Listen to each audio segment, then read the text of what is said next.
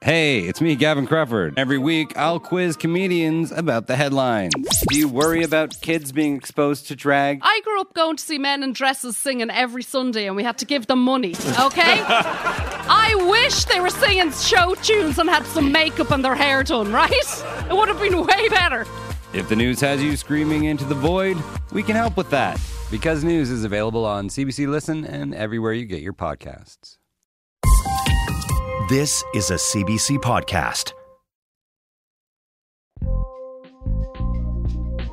So Netflix is the biggest streaming platform in the world, and when they make moves, it is worth paying attention. But lately, the moves have been unexpected. They're paying billions for live wrestling. They're making it harder to watch without ads. Today on the podcast, is Netflix reinventing itself as cable?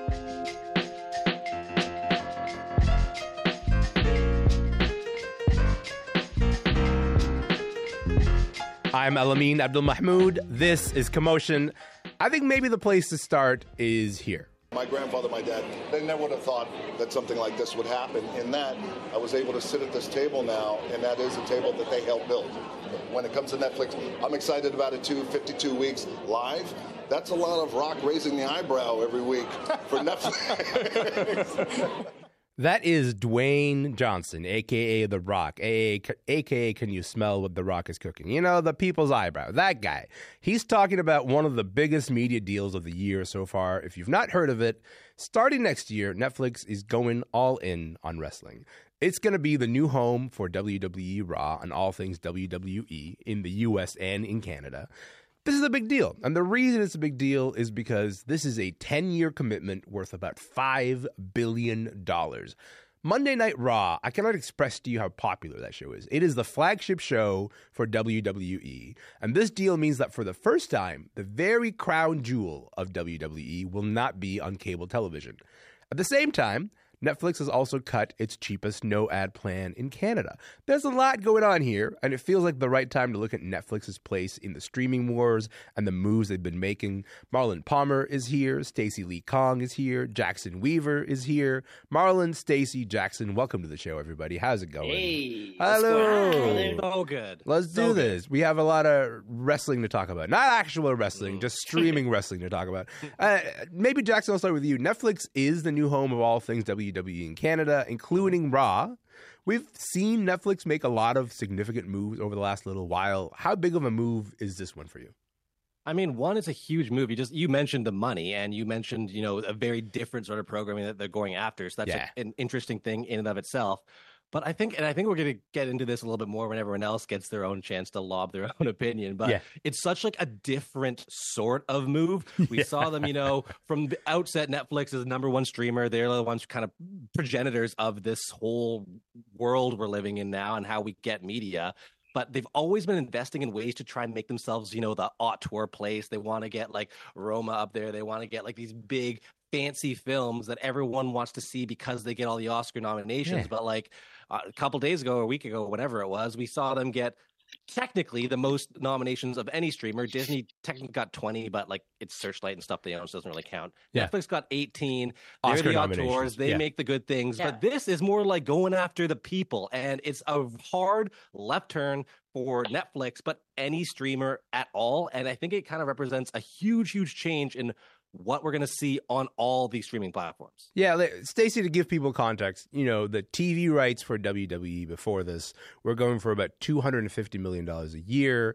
Netflix said, we want them for 10 and we're going to pay double, which is why this deal is worth $5 billion over a total of 10 years. What was your reaction when you heard that Netflix is going to, go all in on wrestling? So as a non-wrestling fan, but someone who, I don't know, I feel like I need to admit my biases off the top. Wrestling hater. No, okay, why? Why we gotta go so dramatic? I just mean I am not personally watching Raw every week, but I know lots of people who are. This audience, I really don't think we can downplay how huge this audience is. Like there's this, I was Googling obviously because what else am I going to do? Yes. There's a survey that was done last year that was released last year that found that the number of Americans aged 8 and up who identify as WWE fans hit 89.9 million in 2022, which is up from its previous high of 85.1 million in 2021. Have you heard of 89.1 million people doing anything? Like what? Like one that specific thing? massive. Yes. Yeah. One specific thing in our like non-monoculture world, and it's multi-generational and like all of these things. So from a business perspective, I think I get Netflix's branding as this like space for high art. Yeah. But Netflix also has all sorts of insane things on their platform all the time. There's like 17 million dating shows. So I actually think from a business perspective, this makes a lot of sense. Like, how many Love Islands could you possibly have? Right. At least 7. It turns out an infinite number. More. The limit does not exist, actually. Marlon, no. Can we like aim for something higher? Marlon, can you smell what Netflix is cooking? I could definitely smell what it's cooking. It's cooking a resurgence. They've been losing money. Netflix with the original programming and diving into that space, they lost a lot of money. And in 2022, I'm pretty sure that was like the first time they experienced like a loss in subscribers as well. Yeah. So this is definitely something that's gonna up their subscriber base. It's a smart move to go for WWE first, because it's only like second to the NFL in terms of like sports viewership.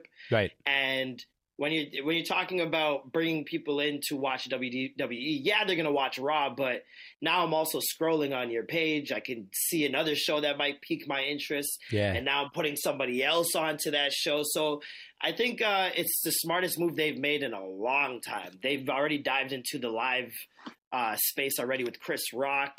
They're talking about bringing in Formula One. So I think it's a great move. Although they did that live Love is Blind special. That was a disaster. And that was a complete disaster. A beautiful storm. That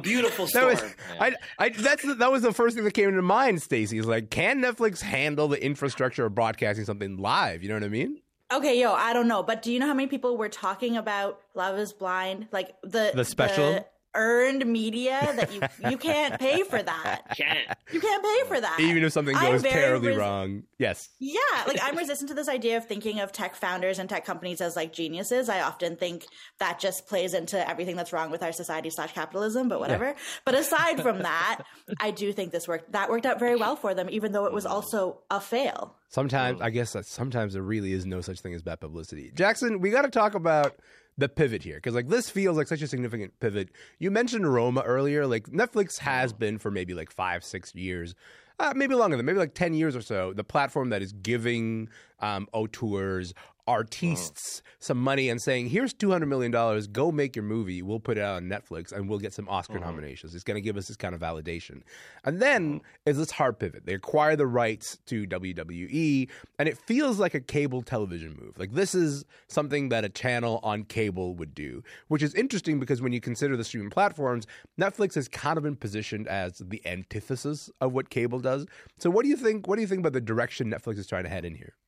I mean, Netflix is this is not a compliment, by the way, but Netflix is just ahead of the game once again. This is not a good thing because we're going to. The game is not always aimed in a good place. But I mean, they started out, as I was saying, they're the first ones to do this, and they kind of got crowded up by all these other streamers coming in. Now they're like the auteur house. They got the most nominations, and now Apple and Amazon trying to catch up. They pledged $1 billion every year in 12 to 15 theatrical releases from Amazon. They're trying to get into that space. Yeah. But Netflix is like, this isn't useful anymore. We got all the respect, we got all the popularity, and we're looking in our coffers, and we ran out of money with Stranger Things. We spent too much money on all these great things. A Best Picture nomination does not give you money. That's not always necessarily as much money, especially when you're not theatrical. Streamers hate going into theatrical releases. I mean, we saw Scarlett Johansson sue Disney. We saw now Doug Liman is trashing Amazon for not releasing Roadhouse, which is coming out theatrically.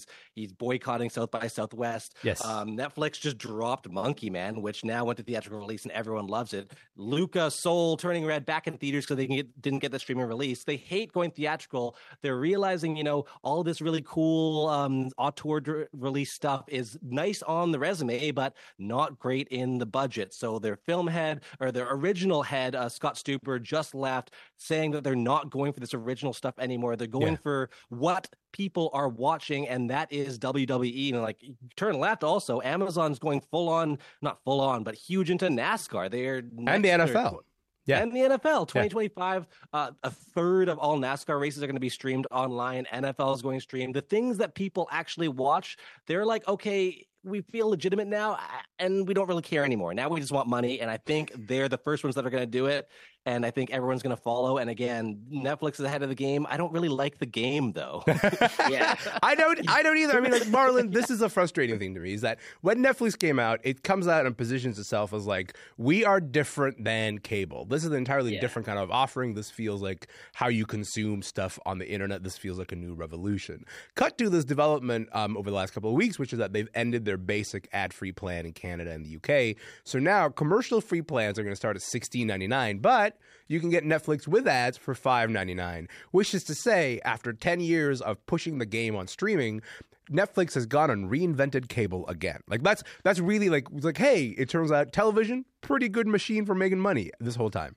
Yeah, well, we should have learned from music, right? Music streaming kind of showed us what would be to come, because we're seeing the same artist gripes that were happening pre-streaming are happening now more frequently probably than pre-streaming. Yes. And on top of that, you have like you're gonna get rid of the ad option at a certain rate, but then the cheaper one with the ads is just going to make up for that rate anyways. Yes, so exactly. Yeah, it's one of those ones where they tried to reinvent the wheel and realized the wheel was fine the way it was in terms of making money. But we don't need a square wheel. You know what I mean? Oh my God, the way we've been doing things for decades, it sometimes works. Seems to be working in terms of at least surviving, right? In terms of in terms of bringing in money, Stacy, because exactly it felt like audiences were looking for something that is different than cable. For cable, you pay a really large amount of money for a lot of channels that you don't necessarily want, and they kind of force you to take some of the channels that you don't want with the channels that you do want. Right. But Netflix kind of realizing, well, I was going to say, like, Netflix kind of realizing, well, we don't have to follow that exact model to extract money from people. Are you a little disappointed, Stacy, in the fact that, like, we've kind of just arrived at, like, basically television again in a way? Yes, it's annoying. It's like when tech bros are like, oh, look, I invented this cool thing where I'm going to get a big vehicle and it's going to drive around and pick lots of people up. Like, that's the bus. It's not. It's we already have that, bus. bro. It's a bus. We have that guy. So that idea is very annoying to me. And I also feel like, I think, I can't remember if it was maybe Marlon saying like they were losing money. Yeah. It's also, we don't know, like we have no idea any of the data really behind how Netflix is doing, whether this is a good business move. Like, it seems like a good business move from the outside, but they're so opaque in terms of data. Like, we have no idea. So I'm a little bit annoyed by that too, where I would actually like to just judge for myself if this is a good idea. So please release a report so I can read it, because that's who I am. But you won't. You're just going to be like, oh my God, look at this cool thing we're doing. I was like, I'm so sorry. You want? That's just marketing. You want transparency? I'm so sorry. You can't. Journalist. I'm so sorry. How dare a whole journalist showed up in here? How dare? How dare you? Okay, we are going to switch gears, guys. I want to switch gears to this. Hi, I'm Jessie Cruikshank. Jessie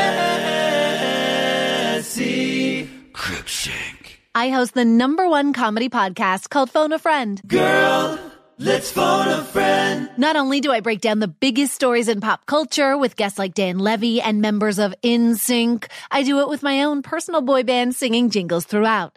Because it's my show. It's your show, girl. New episodes of Phone a Friend. Yeah. Drop Thursdays wherever you get your podcasts. So work it, girl. Yeah, work it. Okay, that's enough.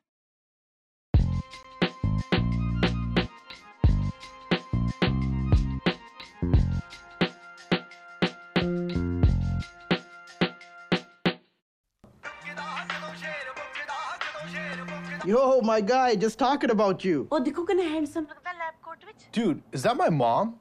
Are you at my house? Yeah, bro. Saw your ad on a bus stop, so I juked it to show your parents. How do you even know that? Me and your dad go way back. He gets his tires changed at my truck yard. Jasmeet, are you back in school? No, it's an ad campaign. Kitne paise milde tenu? I got an honorarium. He's on honor roll? No, what?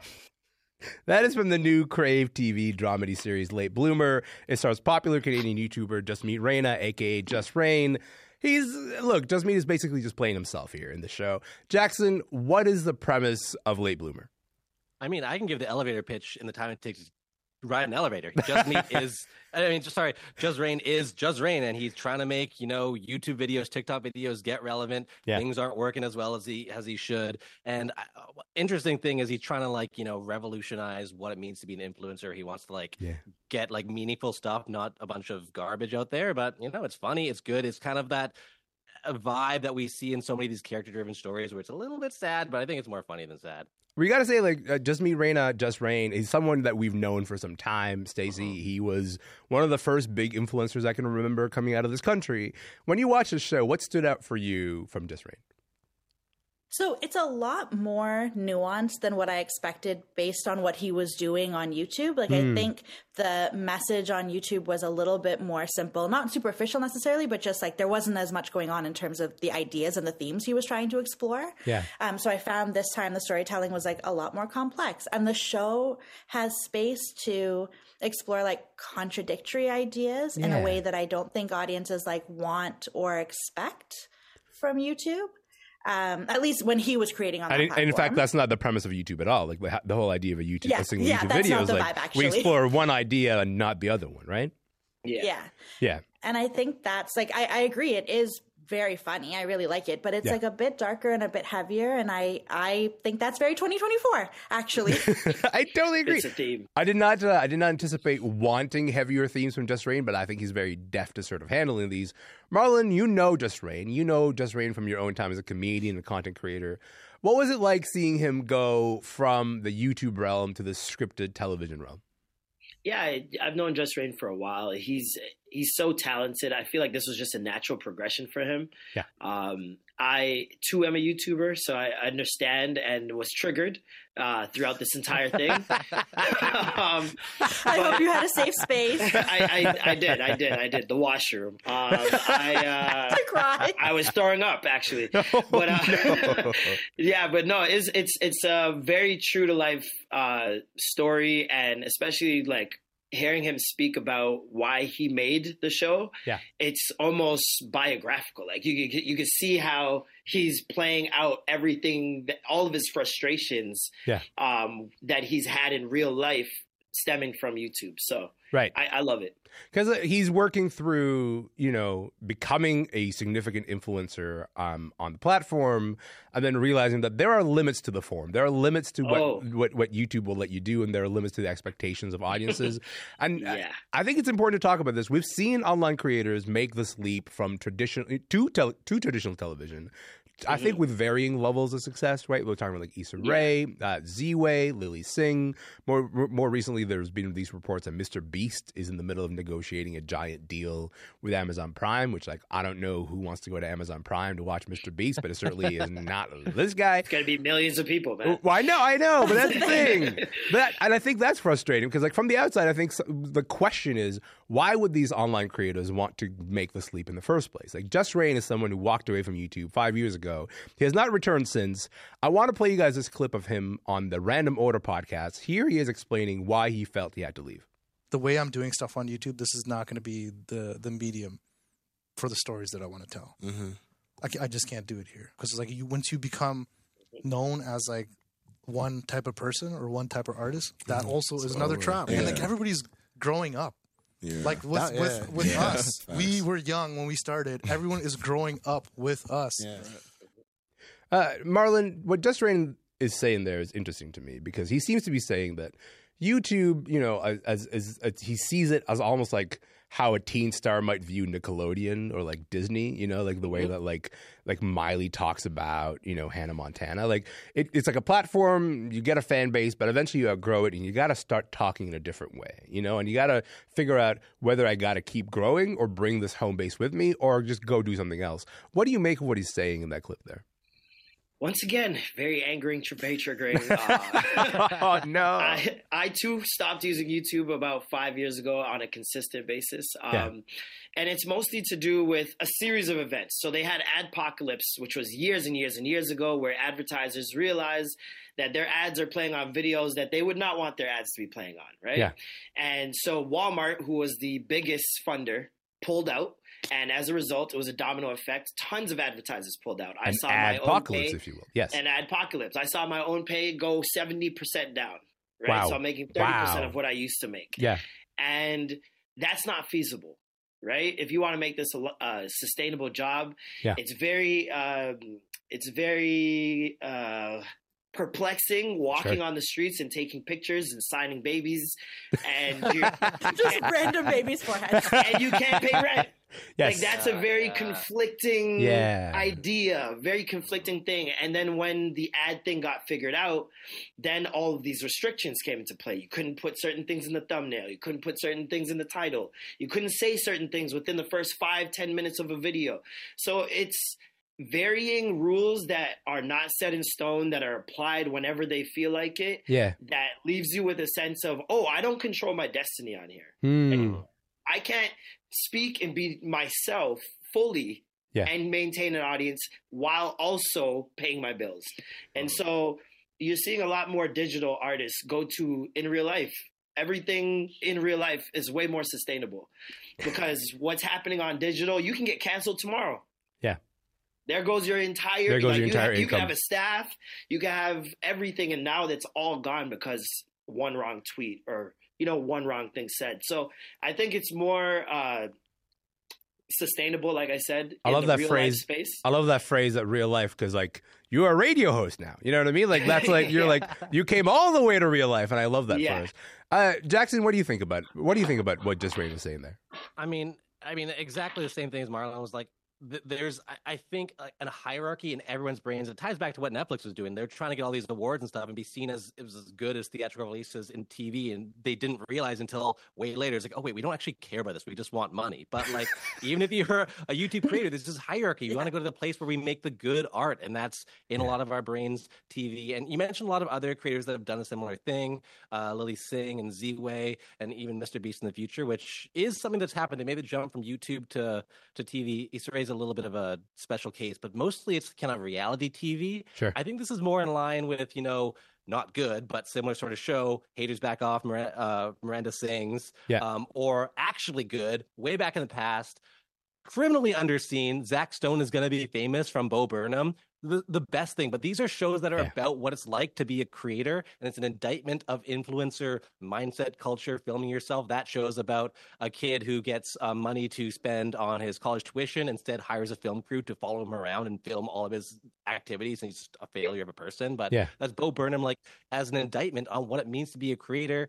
And it's intelligent, it's interesting, and it's on a TV space where you can kind of do those things. You do see interesting shows on YouTube, but not as often. And I think that's what Jus Reign kind of has in this show. He talks about it. He has indictments against YouTube, against influencer culture, against social media. And I think that's just, it makes sense that's where he wants to tell that kind of story. And it's way more risque.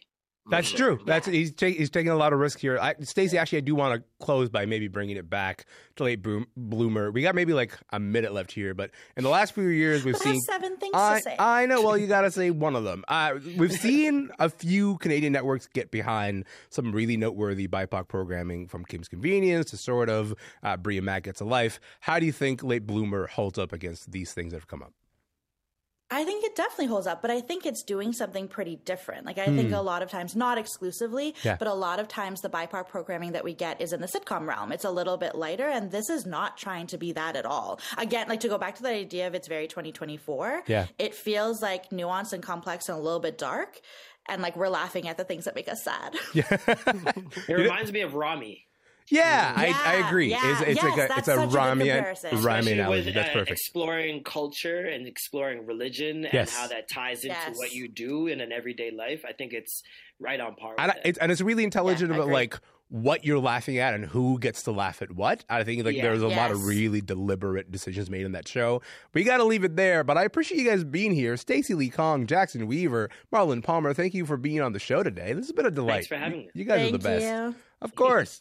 Stacy Lee Kong is a culture critic and writes a weekly newsletter called Friday Things. Jackson Weaver is a reporter at the CBC's entertainment unit. And Marlon Palmer is a comedian, and he came to what he calls real life. He's a host of a morning show on Flow 98.7 FM. Late Bloomer, by the way, is available on Crave TV. And you can catch my pal Tom Power talking to Just Meet Reina over on the Q podcast.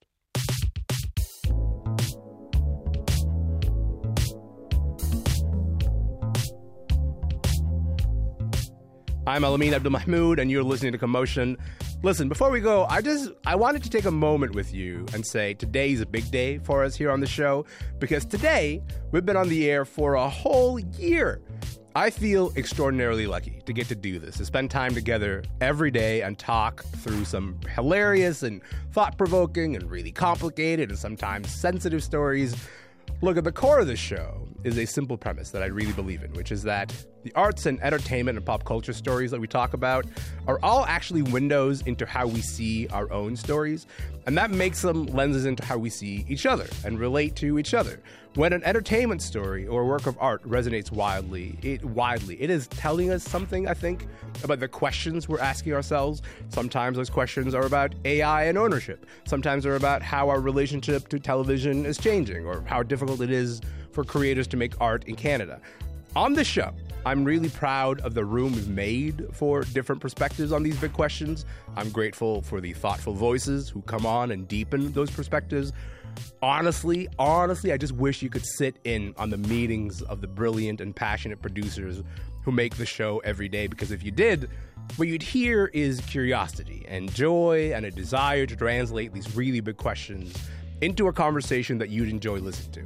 I'm lucky to have them. I'm lucky to have you. So I want to thank you for spending the time with us every day. On behalf of the whole Commotion team, we're grateful for your time and your attention. My name is Elamin Abdul-Mahmoud. And like always, I'll be here tomorrow. So if you'll be here, you know what? I think we should hang out then. What do you say?